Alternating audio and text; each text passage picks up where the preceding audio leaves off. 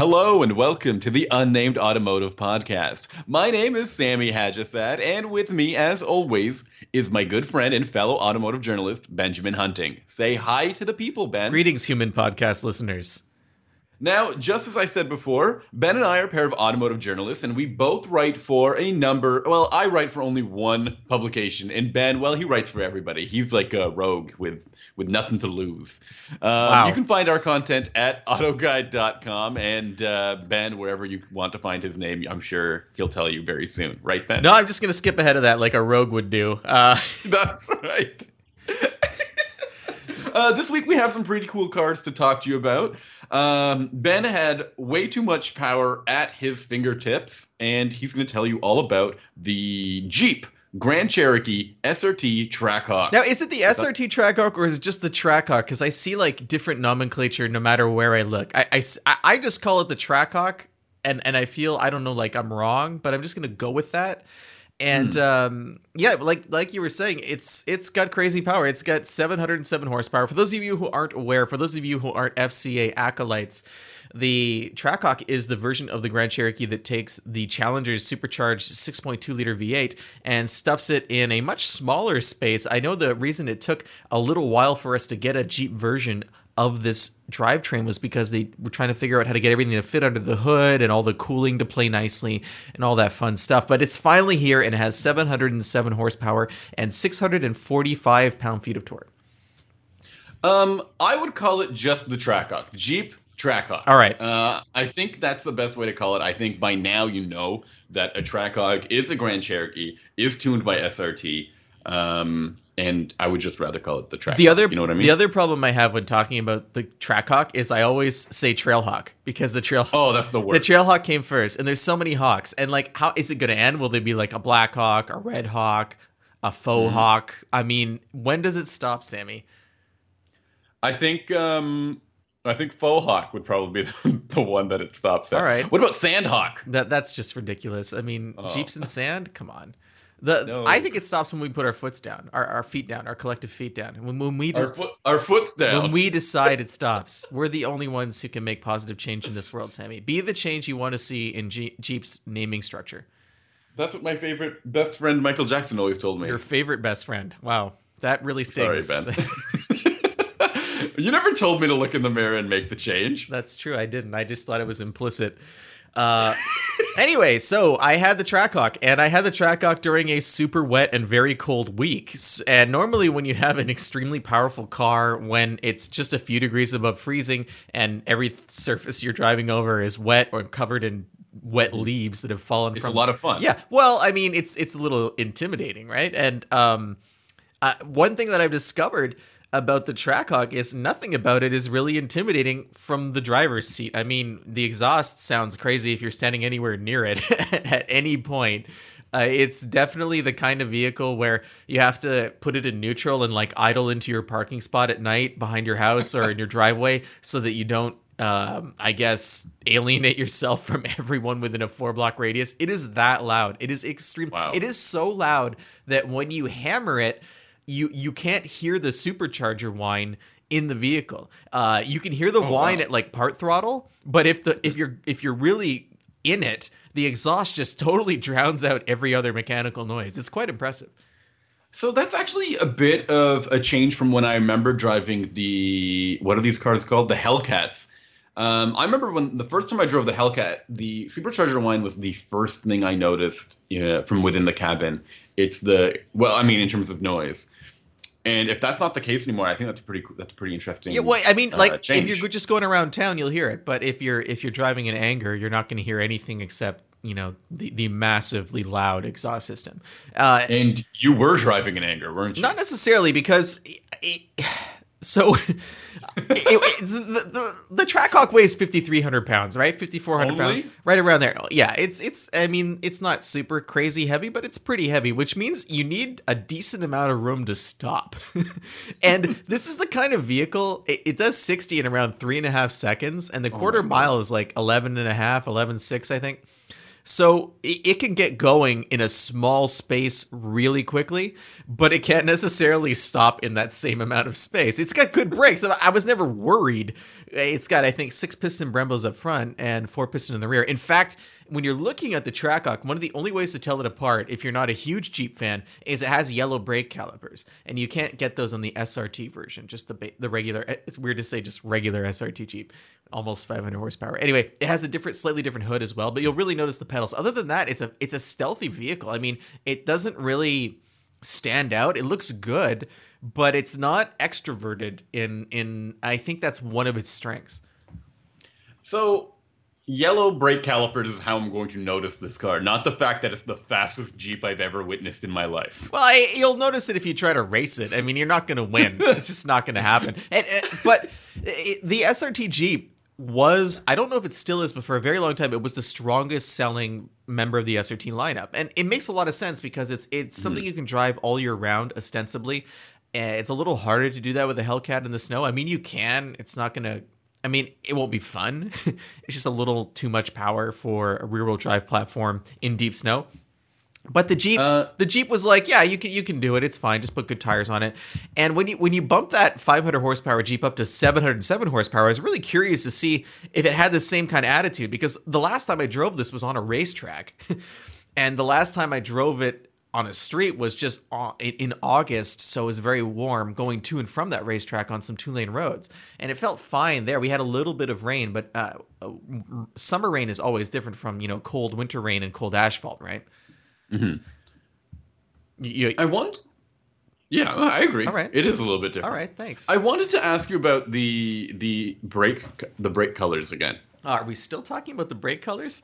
Are they like they're factory yellow? They're not like your No, I CTSPs? painted them. I took the wheels off and I spray painted them yellow just for the photos for the Auto Guide story. Here we go. And it's the extra effort, I think, that makes my work stand out from other people who don't vandalize the press cars that are given to them.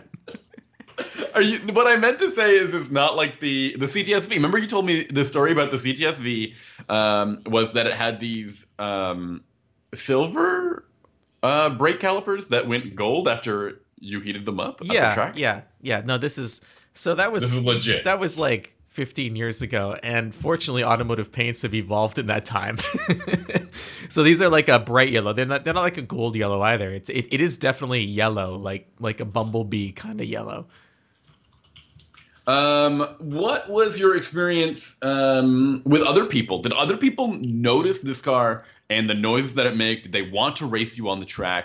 On the streets? Did they give you thumbs up? Did anyone talk to you at like a gas station, which I'm sure you had to visit like almost every other hour? Well, it gave me. I think I did 35 gallons per mile when I was driving this vehicle, so it was insane.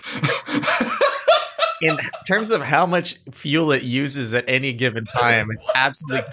Are you sure? There must be a hole in the gas tank. It's the kind of vehicle where you could take like a gallons per minute gauge and put it on the dash, and it would be by far your most active gauge, like more so than the tachometer when you floor it. It's just, I think the official rating is 13 miles per gallon in the city, and that's optimistic. Like this might be the first press vehicle I've driven with single-digit city fuel mileage. And it's, part of that was it's wet. Part of that is you kind of want to stomp on it a lot. I think the first few weeks of ownership, you'll probably use more gas than the next 2 months, just because of how much you're going to be wanting to hit that throttle and hear the exhaust and drive at a crazy speed until you scare yourself to the point where you drive it a little more responsibly. But, I was impressed with how amazingly calm the vehicle can be, even in pouring rain on those nasty leaves that are everywhere. I was able to spin all 4 tires on it, which is pretty impressive, I think, for a factory vehicle. But equally impressive was the way that it would quickly get itself under control. Like, while the tires were spinning, it wasn't like it was fishtailing. It wasn't pulling me anywhere. Like, I wasn't getting crazy torque steer. It would happen for a few seconds or a second and a half, and then the electronics that are controlling it would step in and figure out where to put the torque and keep me moving forward. And that's not easy to do. And it's also not easy to do when you have a drivetrain that's probably trying to grenade itself at all times because of wheel hop and spin. So this thing is built extremely, extremely tough. At least just from I wasn't but not the first person to drive this, right? And journalists don't have a great reputation in terms of taking care of vehicles. So the fact that this deep into its life as a press vehicle, it was still performing admirably in pretty terrible conditions was impressive to me. It gave me a lot more confidence in just how year-round capable this vehicle probably is. That should bode well for it. And again, like you said, this Jeep Grand Cherokee SRT, before it was one of the most popular SRTs. I was wondering, because I drove the Durango SRT a couple of months ago, and I found that to be a very interesting, fun to drive three-row crossover. And while it doesn't have 707 horsepower, it did have some really interesting all-wheel drive characteristics. If you change the drive modes, the way the power is distributed to the front and rear axle would change. I think like sports and the majority of the power to the rear wheels, and then the track would bring it back up a little bit to the front wheels. Do you know if this is the case with the Trackhawk as well? It must be, right? I'm assuming it's the same. I didn't get into the details because so the reason I had it for this week was since I've already driven it on the track, I wanted to see what it was like in real life. Oh, a very well-rounded review you want. You want to have a very well-rounded take on the Jeep. Yeah, because nobody's going to be driving it on the racetrack. I'm going to make the controversial statement that you will never see this vehicle on a track. Drag strip, yeah, I think so, but not a racetrack. It's not fun to drive on a racetrack. It's very fast, but it's not engaging because it's so heavy and it's so high off the ground. It's an engineering accomplishment. I think it's great to tow your vehicle to the track with, and I think it's a great street vehicle and fun in a straight line. But I wouldn't choose it to drive on a race course, even though you can, especially if you have an unlimited tire budget. Because wow, I mean, I think they're 285/20s. I'm not sure exactly, but okay. It's definitely a lot of. This is a big investment in tires if you're going to be abusing this thing. 285. Okay. I wanted to ask you 295. Sorry, 295 45s. Wow. Yeah. I wanted to ask you about ride quality. It was indistinguishable from any other Grand Cherokee. Hey, that's actually that's a positive and a half. That's really good because I find Grand Cherokees to be fairly comfortable riding vehicles. Sometimes a little anonymous too in the way that they drive. The Trackhawk, you're telling me it rides just as mainstream and ho hum when you aren't in like a hardcore setting? Yeah, totally. It's a dual personality vehicle. First of all, the way you said "yeah, totally" it was so sarcastic sounding. What? No.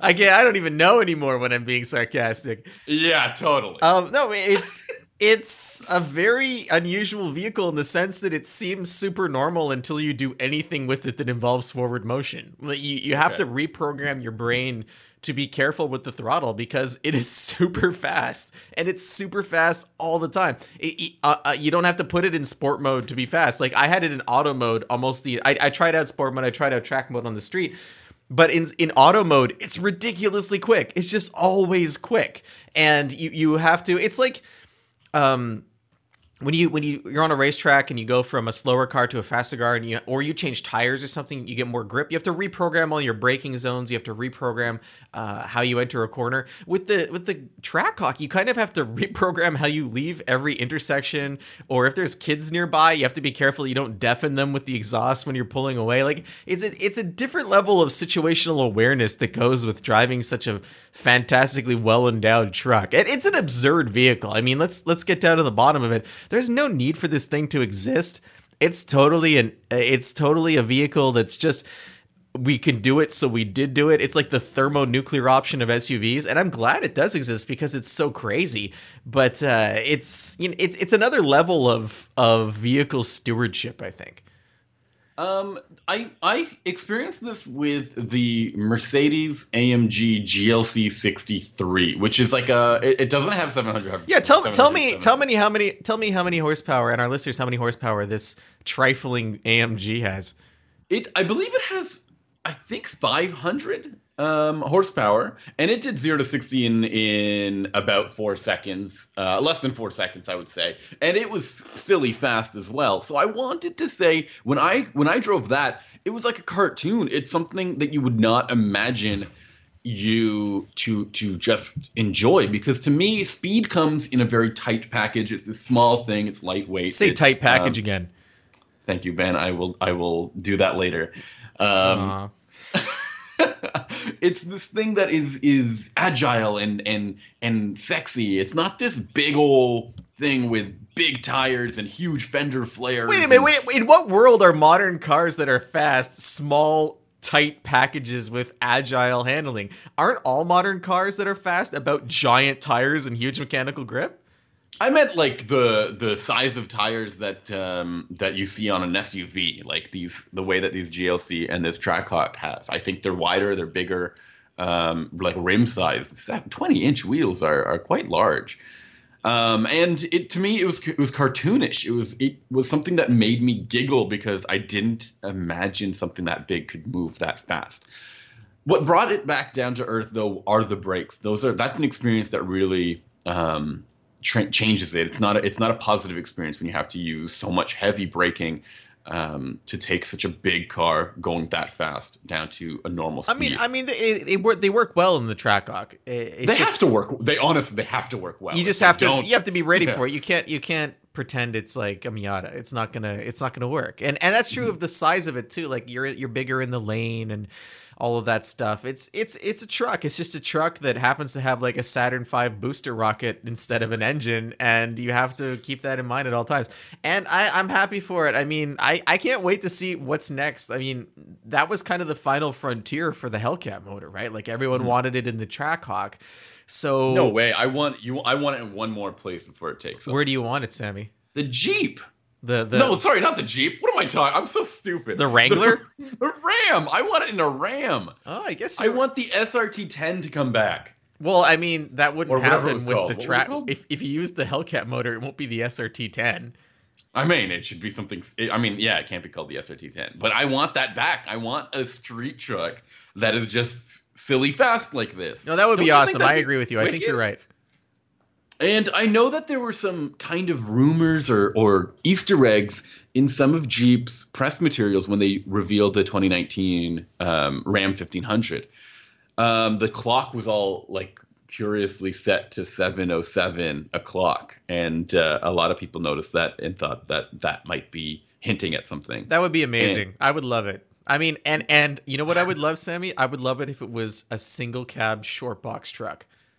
Ooh, that's what I want. I mean, with the SRT10, they made two versions. They made the single cab with the 6-speed manual, and then they made the extended cab with the automatic. And I think the automatic was the only one with the tow rating. I'm sure you can tow with the single cab, but they just hadn't tested that configuration. I don't think they wanted to warranty it. So make that truck happen, SRT and FCA. We would love to talk about it. We would love an even more absurd Hellcat-oriented vehicle, because that would, take some of the pressure off the Jeep. That's for sure. Suddenly the Jeep is the responsible Hellcat truck, and the Ram is the wild one in the family. The Ram is the Bret Michaels of the Hellcat family. All of a sudden.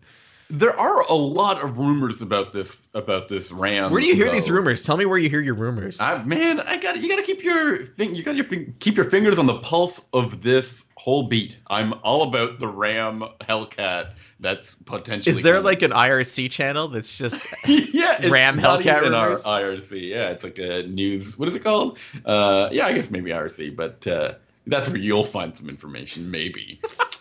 That was unnecessarily aggressive. Maybe if you learn how to use the internet, Ben. What was I saying? Oh yeah.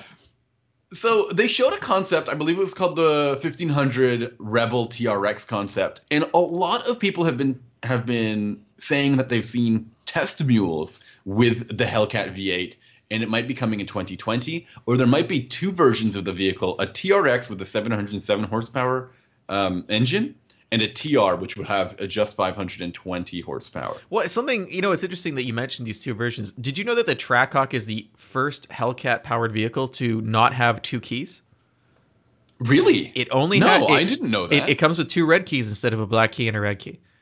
Interesting. Yeah, I don't know what the logic is behind that, and I'm totally into it. But do you think because of the all-wheel drive system, it's like I don't a little know. bit more You think safer? it I don't know. civilizes it to the point where you don't need to worry about it? I think that's always struck me about like the black key and the red key is people are like, oh, it's so you can give the valet the black key, and I'm like, it's 500 horsepower. It's still No, it's not. It's not that much like cutting it. Like No, 500 horsepower is quite a lot. you can still do so much damage. So I don't know.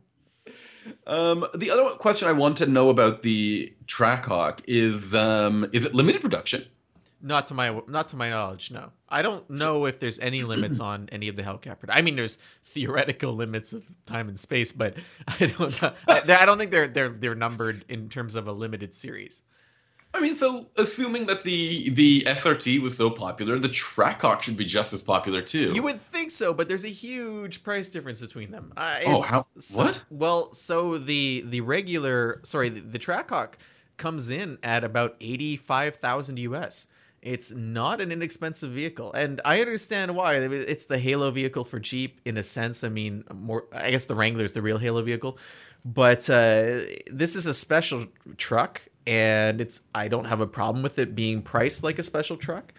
Sammy, do you think that's too much to pay for a vehicle like this one? No, I think that's actually too little. It's actually the net price is the MSRP is 86,200, and that is almost 20,000 more than the SRT. I think that's too little. Really, you pay more? How much would you pay? Okay, we're auctioning off the Trackhawk. Sammy, what do you bid? I mean, I think 80 grand is a bargain. Do you know like the Cayenne Turbo does all of that at more than twice the price? Yeah, it is that fast at twice the price. Twice the price. It's got to be.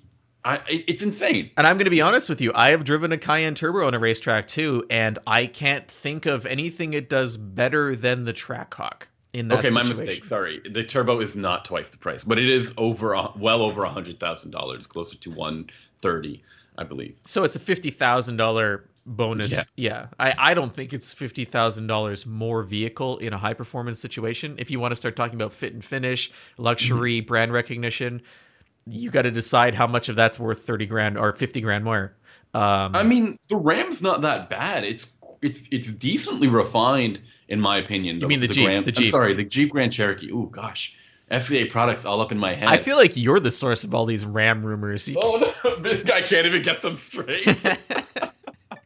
What were we talking about? Oh yeah, the fit and finish of the Grand Cherokee. In my opinion, the Grand Cherokee has finally reached a certain threshold of quality that I think brings it up to par with some luxury nameplates. Oh, I agree. I agree. Acura and Lexus and maybe even I wouldn't say Infiniti because Infiniti really picked up their game recently, but I think maybe even some Mercedes and BMW models 100%. should be looking over their shoulder as to what the Grand Cherokee can bring to the table. I don't think the interior of the Grand Cherokee is a step down from a comparable Mercedes SUV. I think that there's like when you're at the high end of the Grand Cherokee lineup, that there's a conversation to be had in terms of fit and finish inside. And I don't, people who are buying that Cayenne Turbo, I don't know how many Cayenne Turbos or Turbo S's are actually sold. There's a lot of lesser Cayennes, I think, that kind of fill out the balance sheet at the end of the year. And I don't think many Trackhawks will be sold. But I would be very curious to see the SRT versus Trackhawk split. I want to know how many customers the Trackhawk's going to pull out of SRTs. Let me take a look here. I got no information. No, there's we're not gonna. That's the kind of thing you find out over lunch, like in a casual setting that doesn't have a microphone involved. I hate doing this, but I have to say kudos to FCA for doing something that like is out there, is really wild and out there and different and yet livable and yet livable on a daily basis. Mm-hmm. Assuming you don't mind owning a gas station. They seem to be able to, I don't know how they balance it, but they seem to be able to deliver enthusiast vehicles in a very modern age, in a modern way. The Grand Cherokee Trackhawk is one of them. Sorry, I almost said Trailhawk, like you know I will. Yeah, it's just so easy to do. I do it all the time. Is one of them. The Jeep Wrangler is another one that I don't know if it has a place in today's modern world, like a truck that's so uncompromised in terms of its off-road capability, but is still able to be offered and works on the road. The other vehicles that they offer, the Dodge Demon and Hellcats, are equally wild and fun, right? Like it's just I can't imagine them being offered. I don't see I don't see Toyota doing anything like that ever. Well, Like not just well, they once. did. They had ever. the they had the FJ Cruiser, so you have to give them credit for that. So that was their Wrangler fighter, and then they It discovered was that a one generation product. yeah, but they discovered that there's really only market for one Wrangler, and it's already been that job has been filled. You know, like Right. it's gonna be like if Ford comes out with this Bronco that's gonna be an off-road oriented vehicle, which I don't think it will be, but if it is, I don't know how much they're going to be able to pull away from the Wrangler crowd. But I wanted to also mention you're talking about Jeep and FCA in general, just bringing out enthusiast vehicles. There's not a single other company on the market, period, other than in North America, let's say, and Okay. or in Japan, because the Europeans are doing it. I mean, Yeah, they do, but they charge a lot for it. yeah, you get and- the SVR Land Rovers, and then we have the Cayennes like we were talking about, and there's the X5Ms. But Ford, Lincoln, Yeah, you Acura, wanna put that in Lexus, comparison? General Motors, they do not make a single high performance SUV that is They tried. that is comparable to Yeah. either the SRT or the Trackhawk, because the Edge ST just came out. And it's still 335 horsepower. It's 150 horsepower less than the SRT and half the horsepower, less than half of the horsepower of the Trackhawk. So I mean, FCA is really willing to It's an push the insult. envelope. I think the Edge ST to be called a performance vehicle is an insult when you've got the Grand Cherokee Trackhawk out there really doing it. You know what I mean? You kind of have to think that the bar for entry to be a high performance SUV has to be 400 horsepower. I mean, look, Ford has that engine in the Raptor that is a Yeah. legitimate high performance contender, and it's not in the Edge ST. So I understand that maybe Ford realizes they wouldn't sell many of these vehicles, but they did make a Fusion Sport that was really cool. And they didn't call it the Fusion ST. They called it the Yeah. Fusion Sport. And this is essentially the same engine from the Fusion Sport in a crossover package. I like this engine. I just don't see it as competitive with anything that FCA is doing. So they're kind of standing on their own in this area.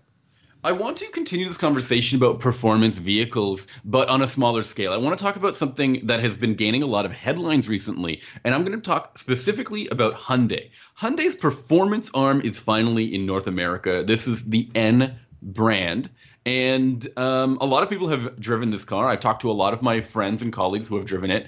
And Which the car is that? Veloster- It's called the Veloster N. It's a high-performance version of the Veloster, I believe based on the i30 in Europe.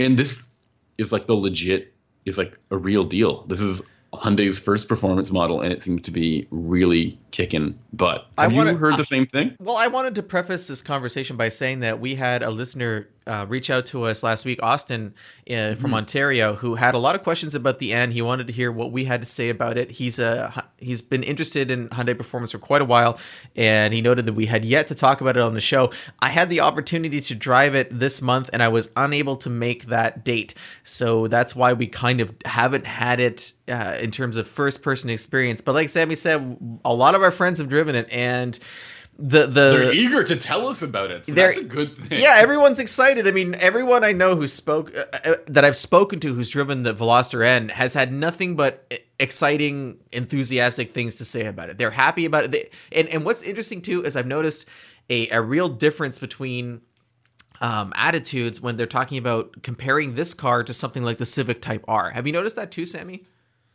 Actually, I'm not sure I have. I need you to further that explanation a little bit. So what I've heard is, we've all driven the Type R, Sammy and I, and it's very, very fast, but it's also kind of curated. It's a computer controlled experience in a lot of ways, and the N doesn't come across that way. It's what 250 horsepower, Sammy, and how many pound feet of torque? I want 260. 260. Actually, there's a base model that has 250. Now this is going to get confusing because I know we have audience members in both both US and Canada. So in the US, there's a base model that makes 250 horsepower, and there's a performance patch that bumps it up to 275. In Canada, it comes standard with that performance package, so you Okay. can only get it with a 275 horsepower. And the reason they do that in Canada is because it allows them to charge more money because they're going to do less volume, so they need to have more profit per unit. So I understand why that happens. I guess so, but it's a decent price in Canada. $35,000 in Canada. And how much is it in the United good. States?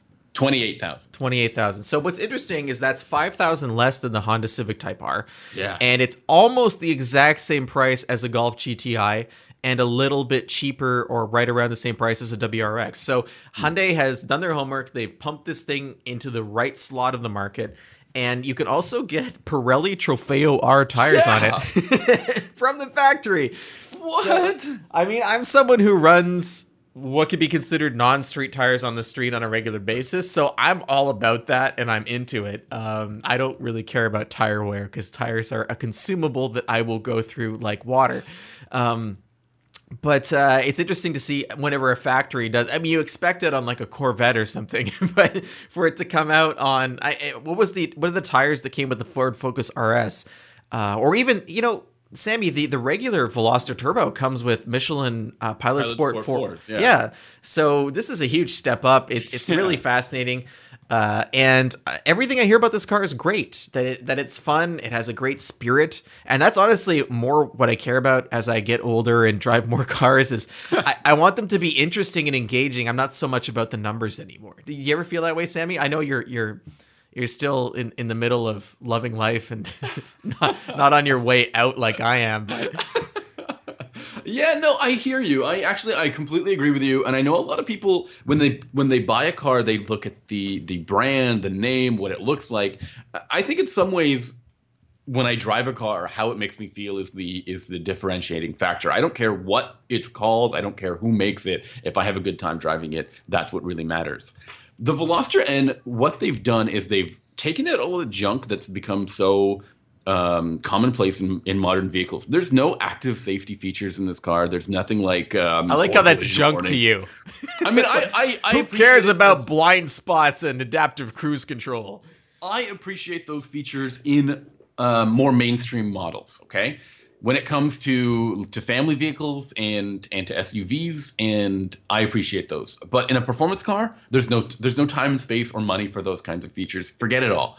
And they've also added a feature. It's this button. It's kind of like a BMW M button. You press this. Well, it's an N. You press this button, and that's when the car actually starts beginning to act like a high performance vehicle. From what I understand, in the normal modes, it's pretty standard. It feels like a normal Veloster, which isn't a bad thing. But if you want to get the full experience, you're going to have to press this N button every single time you jump into the car. Okay.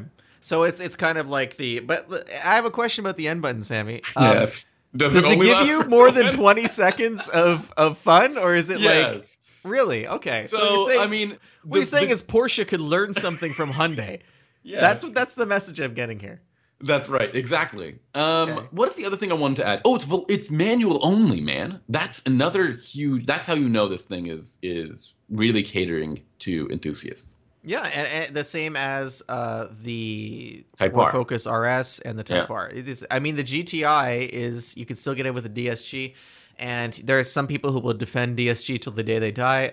I don't mind it, but I like seeing a 3-pedal only car. It's a statement from Hyundai. It's like they're saying, hey, we're playing in a club where we don't need volume. We're okay if this car finds its niche and stays with its niche because we're in that club now. We can build these limited edition low volume cars and it doesn't hurt us financially. And that's as much of a statement as any kind of 0 to 60 time that's associated with the Veloster.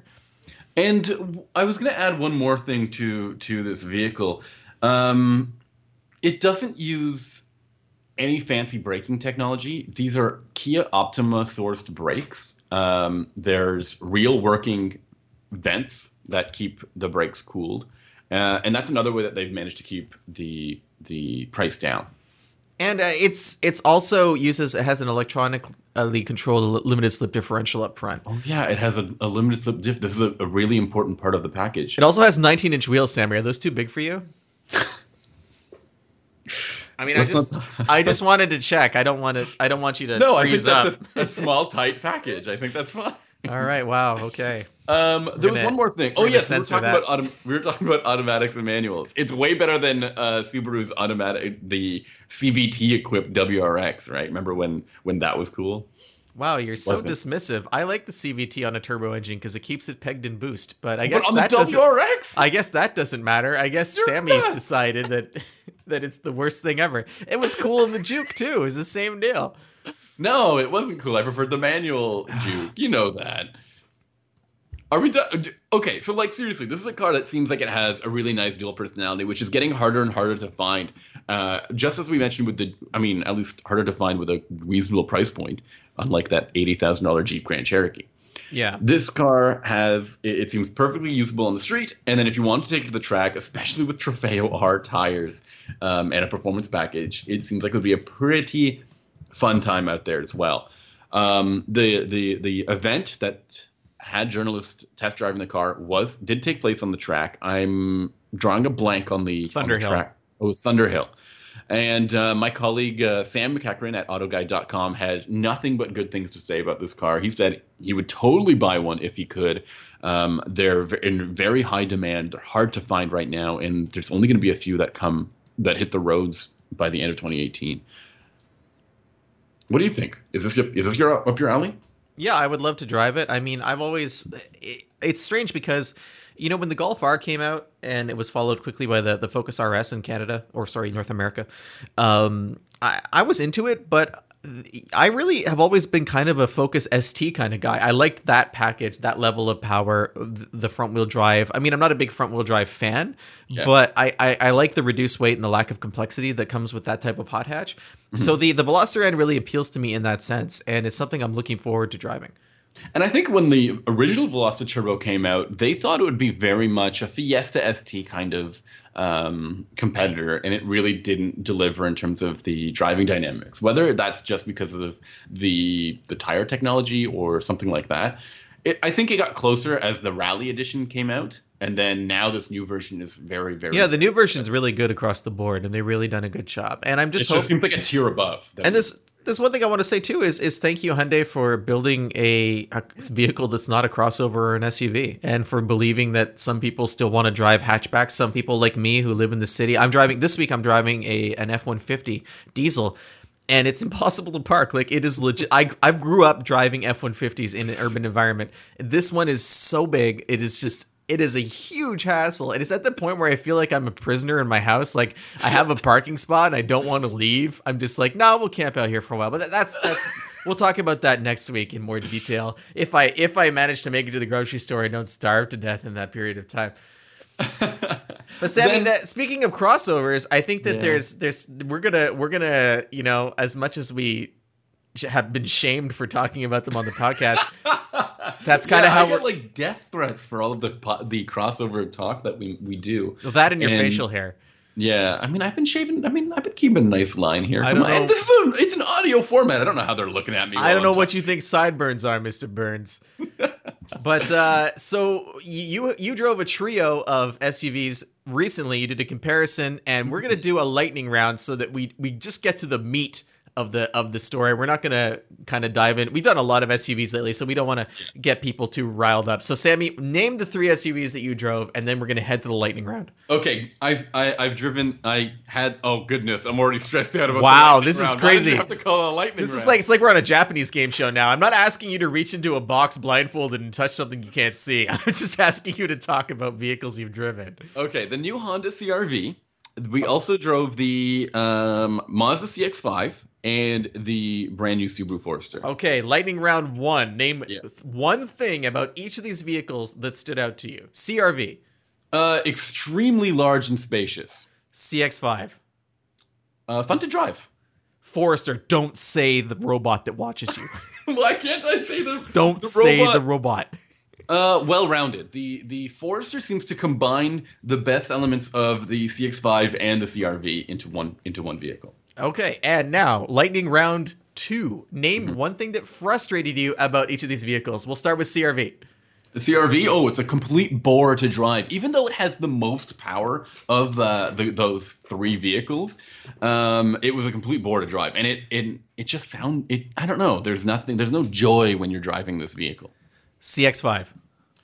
Oh, where do I begin? Wow, that's ominous. While Remember, the lightning CX round. While the CX-5 is fun to drive, it suffers in every other aspect of the vehicle. It is not spacious, it's not exactly the most comfortable, and it doesn't come with a lot of cool tech, save for a head-up display. Okay, and Forrester, don't talk about the robot. Why can't I talk about? You know why? Actually, I will talk about the robot. Ah. Although I didn't experience it, some of my colleagues mentioned because of the driver-facing camera in the system, it was very eager to point them out when they're not looking out the road. It was a little bit too eager at times, even when they're looking for a parking spot, that it would be like, keep your eyes on the road, stop looking out the side windows. And wait a minute, let me get this straight. A robot that watches you 24/7 while you're driving is a negative thing? It can be if you're not looking out the front window.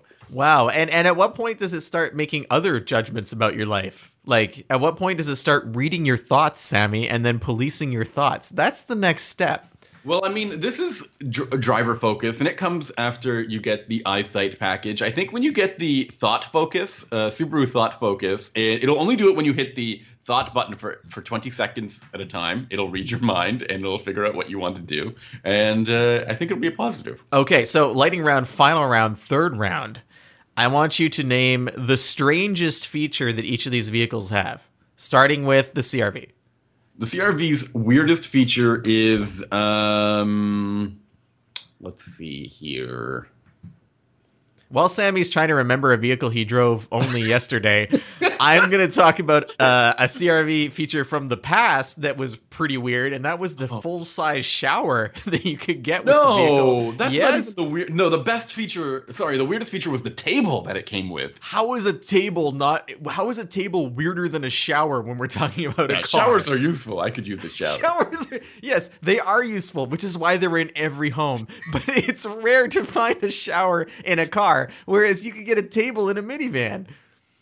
Weirdest feature in the CRV is that it has a couple of weird drive modes. It has a D for drive. It has S for, I guess, a sport mode. It has an L for a low range, and it has an Econ button somewhere else on the dashboard. It's a button while the other things are on the gear stick, and I find that to be really frustrating. That's not a weird feature. That is not even. No, it just seems that's like... not even table weird. I mean, come on.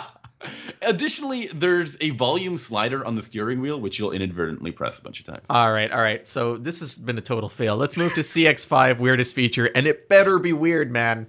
Okay, so one of the settings you can make for the CX-5's, I think either blind spot or lane keeping system is instead of a beep, it can make this like bassy vibration noise. Yeah, that's the standard Mazda bass sound. We talked about that a little while ago. It is absurd. It is totally absurd. Additionally, this car had a camera that read signage, like stop signs and speed limits, but it also in the GPS had like a red light camera, like it knew about red light cameras. And I don't know where the setting was for this, but it warned you through the speakers in a very low voice that a red light camera was like how low was it? Like, hey buddy, and, hey buddy, there's a red light. Hey, sorry buddy. Yeah. Was it like that? Yeah, it was really quiet, so it would dim whatever I was listening to and play this thing that I couldn't quite hear. I didn't know it was happening. I couldn't anticipate it happening. Those are the best. It's like when you have Waze and the volume's too low and you're listening to music and then all of a sudden Waze comes on and is like, and then it goes away and you're like, wait a minute, is there a speed trap coming up? And then it's too late. Exactly. That is exactly the situation I was having, and I couldn't figure it out until later when I finally just tried to listen, and it was like up ahead of a speed camera, and you're like, what? I mean, not speed, a red light camera. I'm like, I'm not gonna run that light anyways. All right, and we're just gonna skip the Forester because we already know the weirdest. It's the driver focus thing. It's weird that you know what it's called. Like you struggled with the CRV, but with the Forester, you're like, oh yeah, it's a driver focused robot. Of course, why would it be anything else? That I am fully familiar with the AI branding involved in a Subaru. Right, yeah.